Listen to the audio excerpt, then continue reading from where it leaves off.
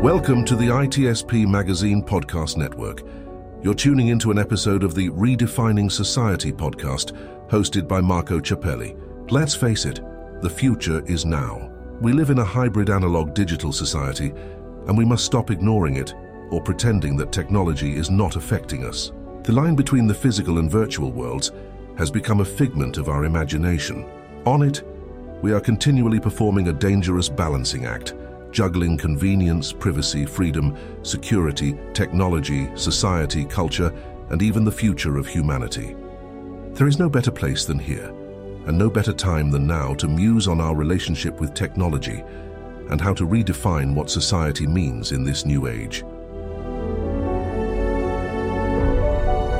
Black Cloak provides concierge cybersecurity protection to corporate executives and high-net-worth individuals to protect against hacking, reputational loss, financial loss, and the impacts of a corporate data breach. Learn more at blackcloak.io.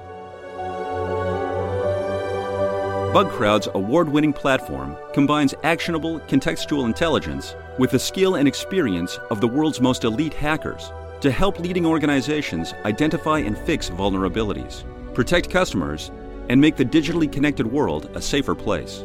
Learn more at bugcrowd.com. Devo unlocks the full value of machine data for the world's most instrumented enterprises. The Devo Data Analytics Platform addresses the explosion in volume of machine data and the crushing demands of algorithms and automation. Learn more at devo.com.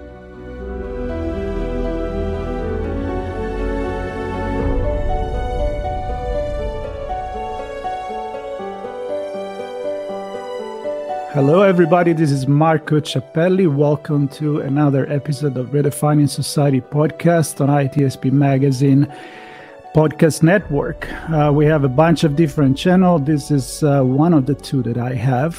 The other one, I tell story about storyteller, and here we talk about society and technology, which is a very, very wide angle to look at things, because everything is nowadays related with technology. And I got this suggestion for a book about how strategic pricing shape business, market, and society. And I was like, I don't know. Is that really technology? Is it really something that people might be interested? But as I start digging into this, I realize that there is a strong connection with our everyday life. And I think it's important that we understand why something costs this much. It's not just because maybe it's a brand that they make you pay more money just because they say Gucci on it. And I'm not paid by Gucci to say this, but just to give an example that everybody knows.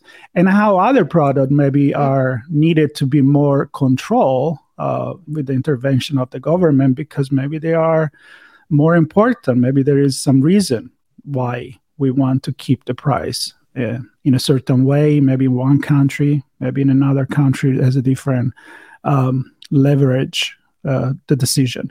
But I'm not the expert here. So I brought the author that wrote the book. It's JMI. He's here with me. For people watching, you already see it on my left or right, depending on what you're mirroring on your computer. And for people listening, here it is. Welcome to the show. Thank you very much, Marco. Nice to be with you.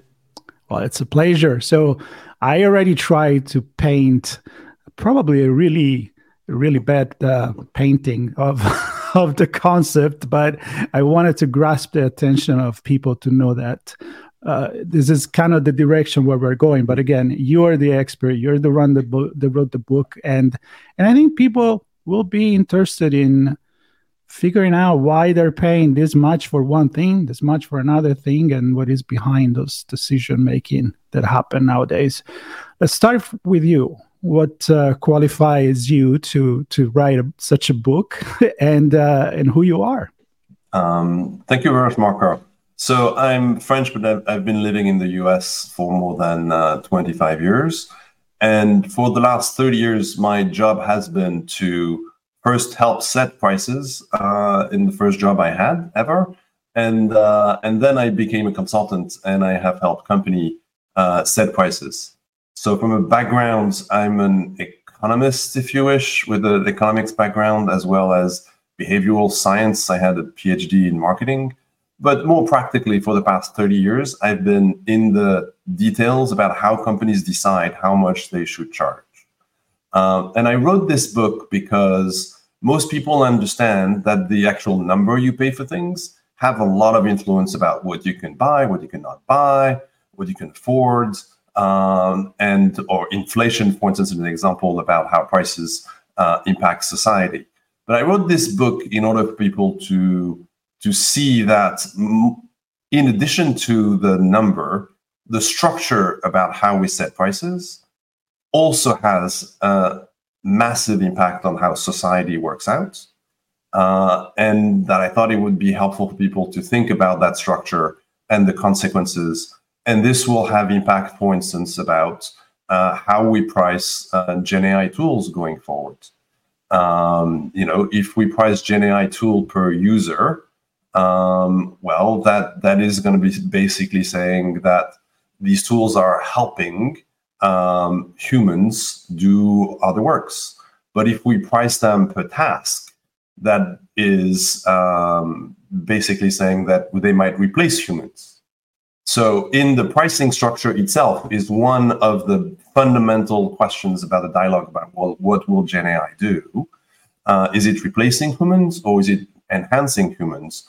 The way we price things has an impact on that.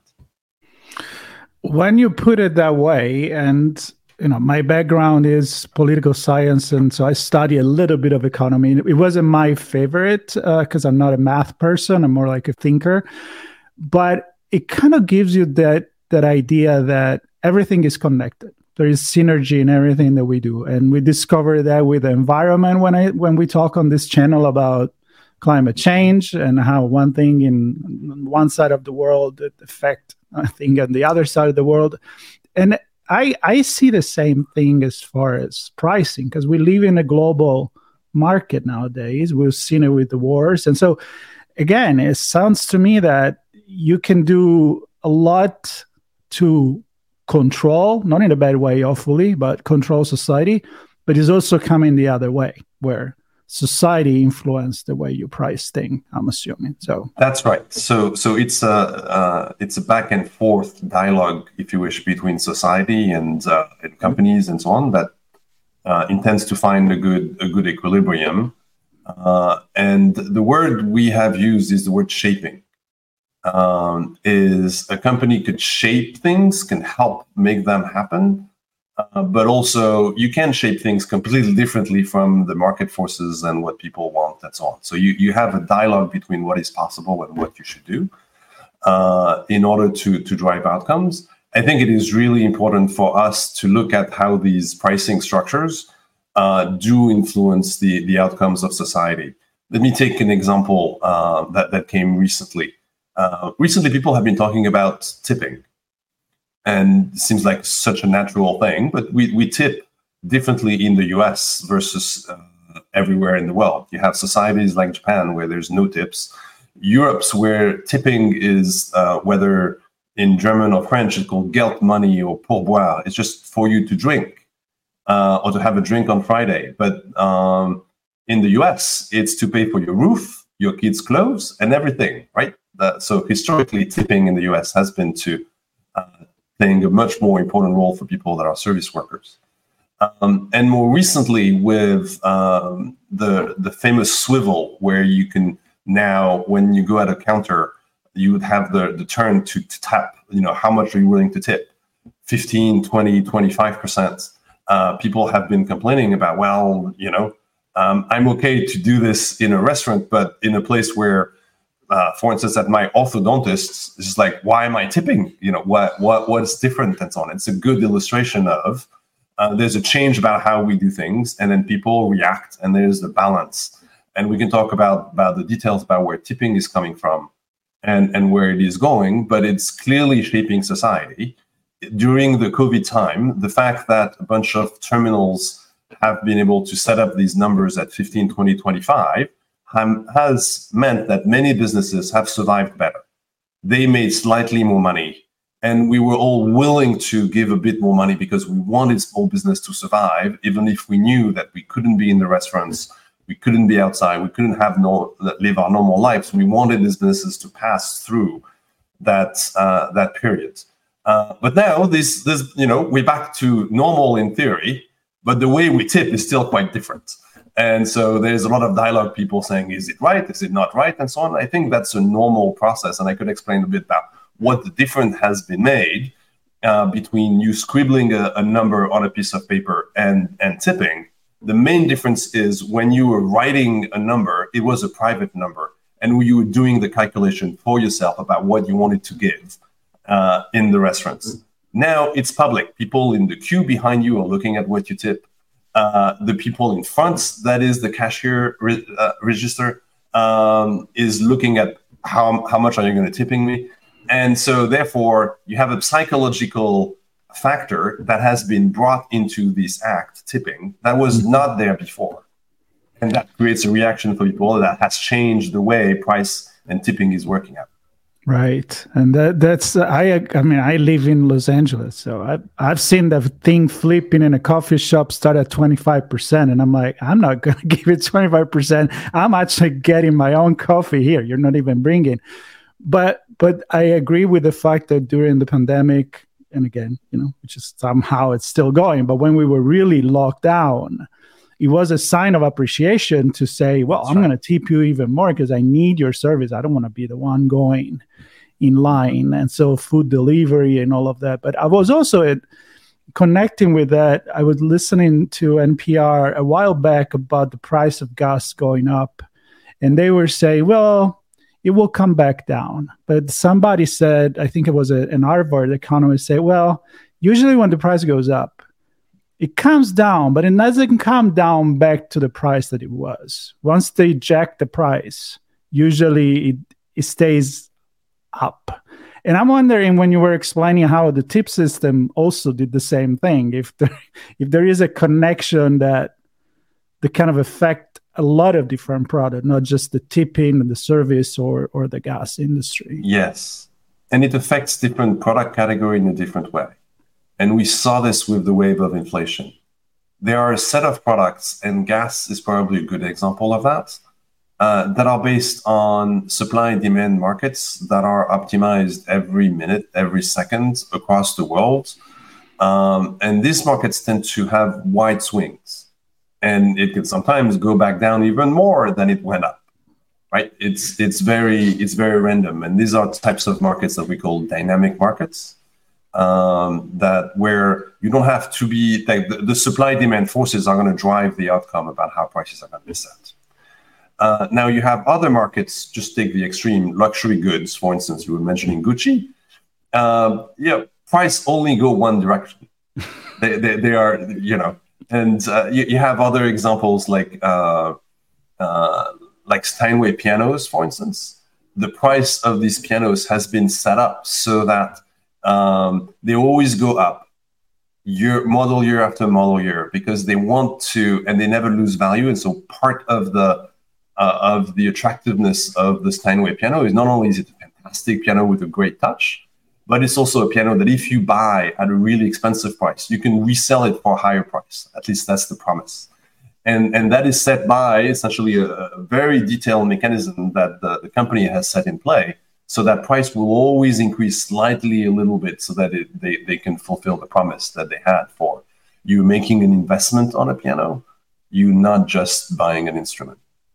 It's almost like when you buy an expensive car or a collectionist car, right? It's like, that's right. So a collection car will have the same kind of impact. So every luxury item will tend to be priced to the value that people put into these cars, or art, or things like that are very unique. And these kind of prices will tend to not go back down, except if there is a massive bubble like tulips in the Netherlands, and then at some point, right. You could that's incredible. Drive things up, and then we have the cyber currencies and so on that went through the same cycle. Yeah, the tulip market. I was reading a while back about that, and it's incredible. Let's talk about more everyday items, like the one where you look at if inflation is happening, or if the cost of living, if the salary is going up at the same time. So stuff that people buy at the grocery store, people that has that, I don't know in English what it's called, but in Italian is paniere, which is kind of like the basket of the fundamental good that you need for pretty much surviving: bread, milk, water, all that kind of stuff. How's that coming into place? I'm assuming completely different than luxury items. So very different from luxury items. Even within what you buy in the supermarkets, you have different types of products that will be having different pricing dynamics. Imagine you have products where on a shelf, all of the products on the shelf belong to different companies.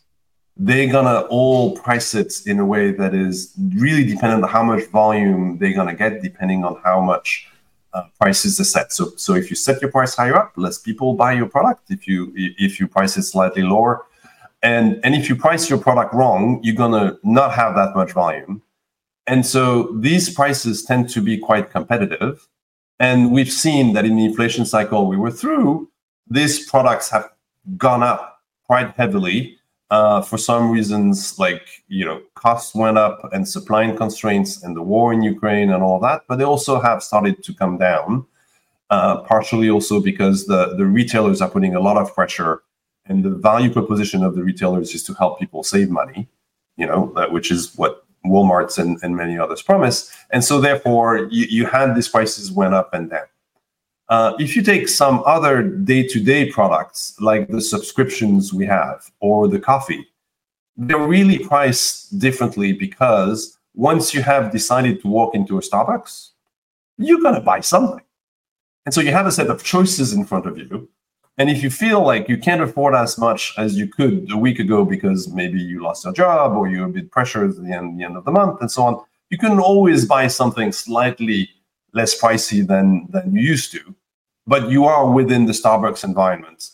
It will be an extreme case for you to decide, I'm spending too much on Starbucks, I'm going to stop drinking coffee. I need to find a place to get cheaper coffee. And so within that environment, you tend to have, this is what we call the choice model, where you give customers the choice and they decide how much they want to pay with a number of options in front of them. And in the choice model, you tend to not have prices go back down in the same way as they could in a retail environment. And so prices tend to go up on average.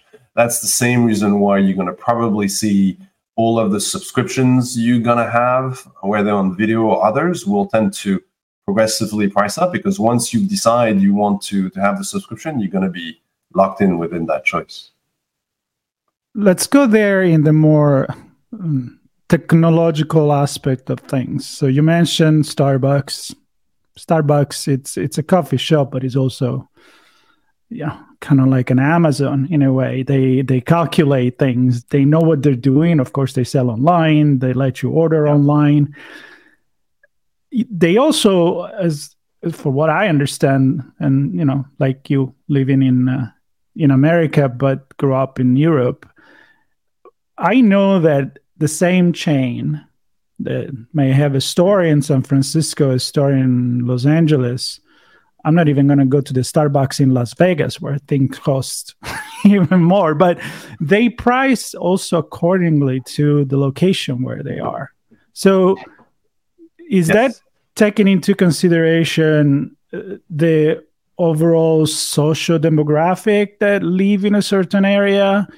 I mean, how complicated it is to run those numbers to price it? It can be quite complicated. And so, for instance, the main determinants about how you price something should start with how much it costs. And it could cost different amounts depending on where you are.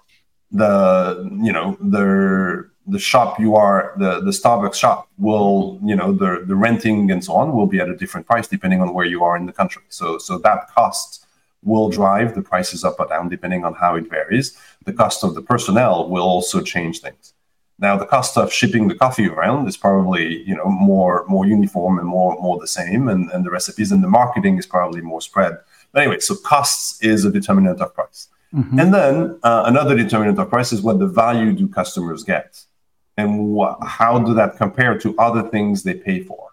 So you will find that in large cities, people tend to be wealthier, and the prices tend to be slightly higher, and people are willing to pay more than in rural environments. And that's true in the US as well as it's true in France and in Italy and other countries, right? And then the last components of how prices are set is the intensity of the competition. And different markets at different points behave differently. Sometimes you can have a price war where companies are really fighting for every customer, or some other times there's more peacetime where you understand the market share is split in one way or the other, and so that will also impact how prices are set. But that means, and so we could go to how this will be impacted by AI, for instance, and technology. Yeah, let's go there with algorithms and even Amazon, or how they price stuff according maybe to where your IP is and logging. Exactly. From. So these three things I talked about vary everywhere in different ways. In the old times, you couldn't calculate all the ways the costs and your price and the willingness to pay, and it all varied everywhere. So you set up, 5 zones to price in the US, and for these 5 zones, this is it, right? But now you have the ability with AI to consume much more data, to look at who is coming to my store. What are the prices of the stores that are around this? How should I optimize? If I move my price slightly up or down, do I get more people walking in or not? How does that impact all of that? And so sophisticated AI technology has started to be implemented in pricing for more than 20 years in different industries. But in the recent 5 to 7 years, it has now been large chains of almost any kind of product and service have started to use sophisticated AI algorithms to price things dependent on the 3 criteria I talked about. Interesting and scary at the same time, to the point where I imagine always some utopian or dystopian scenario where it will be a price just made for Marco or for Jean, or according maybe to know how much money you have in the bank at the moment, how much you can afford, and it's a very, very sci-fi scenario, which technically ain't that far. It's not that far-fetched. It is not that far, and I think we should have a dialogue about whether it's right or not, and in which way, when is it right and when is it not right. Yeah. So let's talk about pricing fairness for a second. Yes. If you ask people what is a fair price, the main answer people will tell you is two things, mostly. A fair price is a price everybody else pays. If everybody pays the same thing, that's fair. Another way to look at it is a fair price is a price set by free markets. What does free market actually mean? Nobody, but like a free market seems like it is fair and so on. In reality, when you dive deeper, you find that there are many circumstances where people don't agree that everybody should pay the same price. Take, for instance, senior discounts. Should we give senior discounts to people going to the movies? Well, people will tend to think, seniors don't go to the movies as much as they should. We need to encourage them. Plus, they don't necessarily have that much money. Senior discounts seems like a good thing to do. But if we give discounts to people that are older, why don't we give discounts to people that are younger? And you will find a portion of the population that says, absolutely, we should give discounts to students, for instance, a way to define people that are younger. But then not everybody will agree with this. And when you look at why, you will find that when you age, you tend to agree less to giving discounts to students. But all young people are okay to give discounts to grandpa. So on average, people are more in favor of giving discounts to grandparents and seniors because of how they relate to their age. And when you dig a little deeper, you find out that as people that are conservative age, they are really against giving discounts to students. But as people that are more democratic in the US, or more progressive, if you wish, or more liberal, they think anybody should, students should get discounts no matter what their age is. So here we get to, all right, the perception of what a fair price is depends on who you are, the societal norms, what we've been used to. And when you flip these norms, you could get to different answers. If you ask the same questions for people in Japan, you find the opposite answers. In Japan, people are really in favor of giving discounts to students, but not as much to seniors, partially because there's a great retirement system. And the same thing in France. Right. So the way society is structured impacts how we see things. Now, let's talk back about your problem about is it fair to have a price that is different for everybody? Well, let's look at airlines. They were the first ones to, set up 25 years ago, 30 years ago, what's called yield management, which is basically getting the maximum price you could get for anybody on any seat. So you could sit somewhere and you paid $150, and the guy, next to you paid $57. You're like, what? Why? How? How is that possible? But also in the first class cabin, you have someone who may have paid, I don't know, $600 or $800. And what does that do to society to have everybody pay a different price for air travel? Well, basically that means more people can travel. And isn't that a good thing?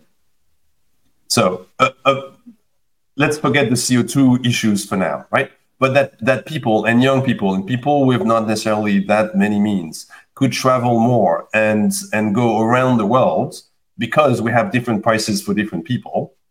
That is something that has grown tourism, that has grown air traffic, and that has helped people connect to each other and understand other worlds in a better way than they would have otherwise, staying in their home and in their village all the time.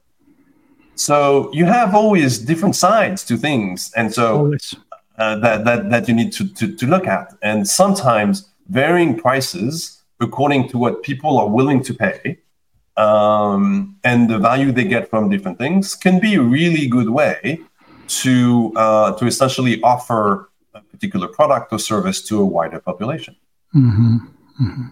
So one thing that I look at things from a very personal perspective when I look at this is like, okay, I understand the slight variation, but when I see the difference to be sometimes even in the $1,000, if you're flying from LA to Rome, for example, or to Paris, it's not the $50. It's the $1,000 sometimes. So you're like, wow, that's hard to justify it in my mind, right? Or another thing that I can say is, for example, when you pay for luxury, there is a point where the quality doesn't really affect that price anymore. You're really paying for the brand.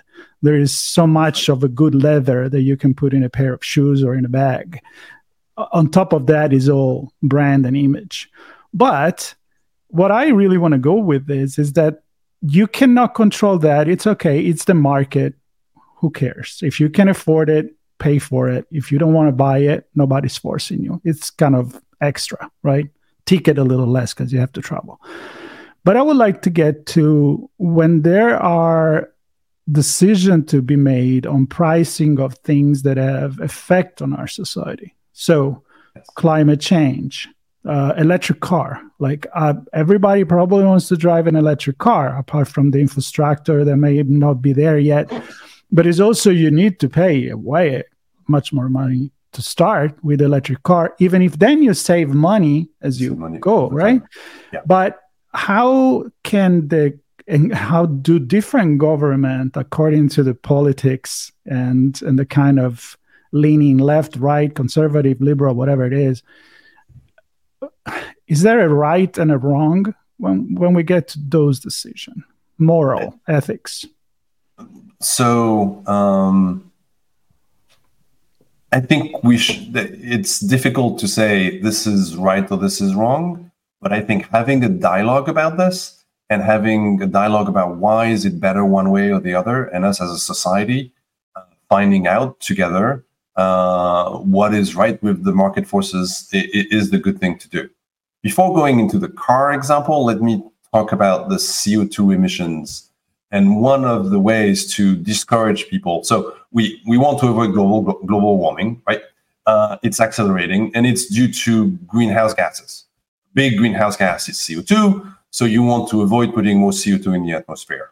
One way to solve that is to put a price to CO2.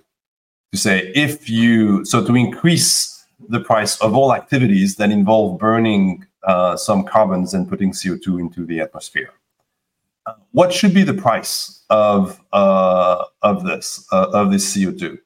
Well, if you come back to my example before, if you say everybody should pay the same price, well, what will happen is the price for people in less rich countries, in Africa, in India, that are burning dung in order to heat themselves.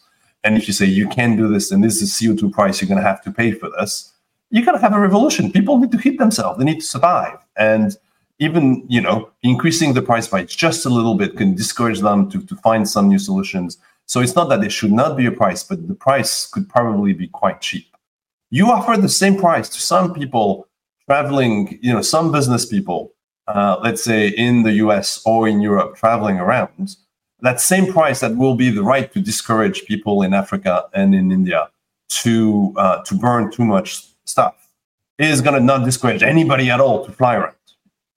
So you need to have a different price. So come back to your point about people tend to understand price variations by 10, 20, 30%. It's okay. We had the example of the CEO of Uber who was really surprised at the surge pricing he was talking about. At some point had multiplied the price by 5 for someone to go back within New York from a concert. Like, oh, I was really surprised and so on. So when the price is multiplied by an order of magnitude, people are upset, and it doesn't seem fair. But let's go back to the CO2. Because of the cost of living in poor countries versus rich countries, you're going to need to have a price of CO2 that would vary massively for different people. So how do you do that? Well, we have other markets where we do vary the price of a bag. Not all bags, are the price of a Gucci bag and so on. And so you differentiate the bags, you differentiate the offer, you build the brands, and you get to different products. I believe on CO2, we should do the same thing. And there are technologies that cost a lot more. The equivalent of leather for CO2 is direct air capture. It's you put through massive ventilators a bunch of air and you try to retake the CO2 out of it. That costs between, depending on where you look, $200 to $400 a ton. Planting a tree is around $5 to $15 a ton. And avoiding burning something that you wouldn't need is even less than that. So there we go. We have here prices that vary in a different way.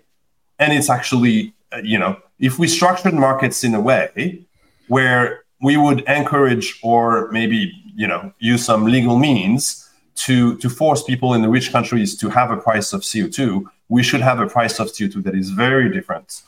And direct air capture is not necessarily a bad idea for, all the rich countries that have put so much CO2 in the atmosphere. Maybe they should be in charge of paying to take it out. And so there's all sorts of details that you need to go through. But I'm coming back to your point about, yes, you should not pay prices that are 5x, 5 times or 10 times different for the same thing. But you can vary what you buy. And by varying what you buy, you could essentially incent the right behaviors for everybody. Everybody needs to burn less fuel, whatever fuel that is. We should probably have different prices for CO2 across the world.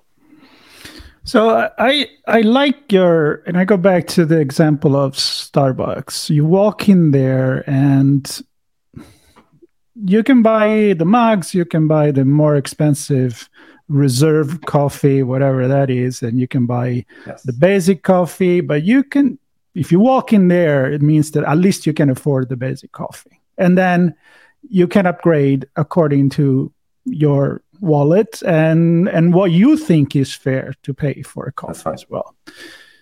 So the problem, it's hard, and I think everybody understands that. It's like, okay, I can get this pen, I can get this pen. I'm looking at the pen. But there is a difference in what I get. It's when you pay the same thing. I mean, when you pay a different price for the same thing, the you have that controversial position that you were talking about. That's right.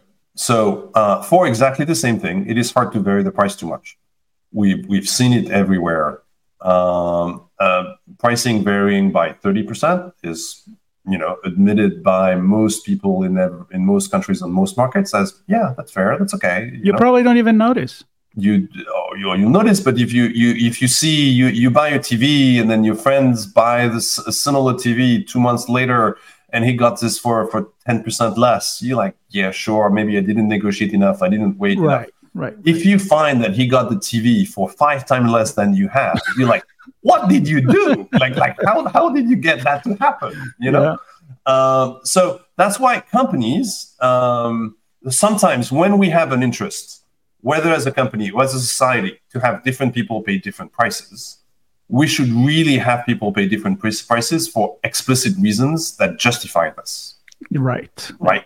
Which is my point about the CO2 emissions. If you think about the CO2 market as one single market with everything is comparable, that is not fair to these markets, because then everybody's trying to go to 15 and then you will not use direct air capture because it's too expensive. Mm-hmm. Why would you pay for $400 when you could have something for $15 and so on? And for sure, we should plant as many trees as we can. Now, given the amount of CO2 we have in the atmosphere, we should also, if we can, have the ability to capture and get the technology to be more advanced in order to capture air and bury CO2 underground, as opposed to letting it in the atmosphere where it serves as a way to heat ourselves. Right. Well, this is a fascinating conversation because it's very much not economical for me, but it's sociological. So I'm psychological. And I would love for you to come back and maybe we go in areas that we haven't covered, because I think it's fascinating. I'm sure the audience is liking that. But I do have a question. When we were talking about personal pricing in the utopian world with AI, but also I want to put into the game not only what somebody can afford or where do they live or what is the final means for, I'm paying $2 more because I know that a percentage of this product is going to plant a tree, which is a great marketing promotion. But you know what? If it also helped the environment, let's do it. If $1 goes to nonprofit that resolve anger in Africa, cool. If you can afford it, do it. But there is a perception where psychology and advertising and marketing is if it costs more, it must be better. Very human thinking. And I feel many company, obviously, they're there for making more money. They'll leverage that. But is that really true? And can a company ride that wave long enough before the market kind of realize that, what the hell? Especially with social media nowadays, where things are a little bit more transparent. So there is no doubt that there are some products where we have what we called in the business the inverted demand curve, where the more you charge, the more people want to buy your stuff, which normally should not be the way it works. It works the opposite way. But that's the characteristics of luxury items. So you have some items that work this way, and if you increase the price, you might get quite high demand, and some companies can take advantage of it. Now, what I personally like, because as I'm in favor of markets and transparency, and I think we get to better societal outcomes if we have this, is we have now with social media, and that started 15 years ago, 10, 15 years ago, a number of products and offers where some companies try to push the prices up with the simple logic that I think we can, and you won't dare to quit, using our product or using our service. So we price higher because we can. We didn't change anything. We don't add any more value. We don't do anything more for you today than we did yesterday, but we want you to pay us more money today than yesterday. And you have a number of examples where people in social media apps says, this is ridiculous. Why do I pay this $5 fee now for the same debit card that I used to have? That was one of the first examples, the debit card just in 2011. And there's a woman who basically started two campaigns. She was, upset about we are in a time when we don't have as much money. We're going into a recession. And now all these companies are jacking up prices on us. And she managed with a great social media campaign to get all the companies who were planning on some price increases to go back down. What that shows is that transparency and market pressure can work better in the technology space than when we had no technology and no communication. As much as we can talk about a number of problems with social media, this is an example that I thought was one that was positive in that it was helping the market forces play out. And it's not true that every company can jack up prices and not suffer the consequences.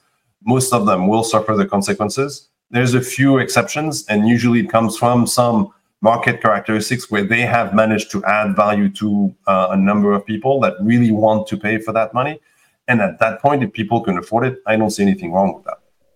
Yeah, and let's not forget that the value often is not something you can measure. It's people have their own priority. They have their own value. Right. If you are a Disney fan and you go to Disneyland and you want the little hat with the ears and you're paying a lot of money because you bought it at that Disneyland, and you're okay to pay more. And it's not, nobody forced you to do that. It's your decision. Well, maybe your kids forced you to do that, but that's a different story, right? Well, again, I think we just look at the tip of the iceberg here. Yes. I think there is a lot more conversation. I can think many different aspects, especially if we want to dig more into algorithm and the way. Also, maybe if you come back, and again, I'm inviting you to come back to look at what it used to be, right? Before the internet. Yes.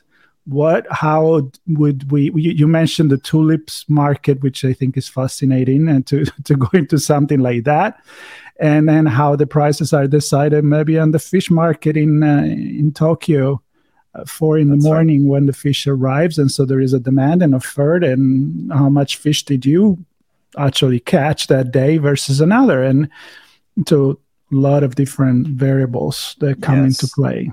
There are very different problems. I'm happy to come back. Just a teaser or something for people to think about. It used to be that most of what you paid for cost something to the company who was offering it to you. I'm buying a car. There's a physical car. I have it in my hands. It costs to build the car. So I'm paying for that car. A big chunk is I'm paying for the cost of building the car. As we move to a world that is more digital, when I'm listening to a song, it doesn't cost anybody else anything to get that song to come to my ears. So digital goods have no marginal costs. And the theory about how to set prices for things that have no marginal cost have evolved massively. And it's one that I call progressive pricing, that you need to have your prices differ depending on people, depending on the value they get. Otherwise, you don't survive as a company. In other words, Spotify can exist because there are people who are using it for free, and because there are also people that are paying for that. And if Spotify finds a really good way to charge different prices to different people for something that could be relatively similar, but they differentiate it, that will make the digital goods more usable by everybody. What is true for music can be true for news, can be true for video, can be true for all digital goods. And maybe that's something we'll talk about next time. Absolutely. I'm up for that, because nowadays we don't really own much of what we pay for. The day that you close the account, let's say on Apple Music or Spotify, it's all gone. You don't have the vinyl and cassette to keep for your kids or anything like that. Well, Jean, fascinating. Thank you for stopping by. I'm going to put the link to your book and to your social media and everything you want to share with the audience in the notes. The promise is to invite you back to keep this conversation going. And I hope people enjoy it, and that they have more questions than answers in their head right now, because maybe they discover something and think about something that they never really paused that much to think about. So Again, everybody, subscribe, stay tuned, and Jean, thank you very much. Thank you, Marco. It was a pleasure. Bye, everybody.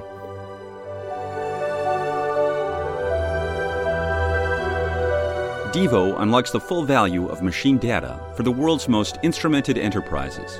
The Devo Data Analytics Platform addresses the explosion in volume of machine data and the crushing demands of algorithms and automation. Learn more at devo.com. BugCrowd's award-winning platform combines actionable contextual intelligence with the skill and experience of the world's most elite hackers to help leading organizations identify and fix vulnerabilities, protect customers, and make the digitally connected world a safer place. Learn more at bugcrowd.com. Black Cloak provides concierge cybersecurity protection to corporate executives and high net worth individuals to protect against hacking, reputational loss, financial loss, and the impacts of a corporate data breach. Learn more at blackcloak.io.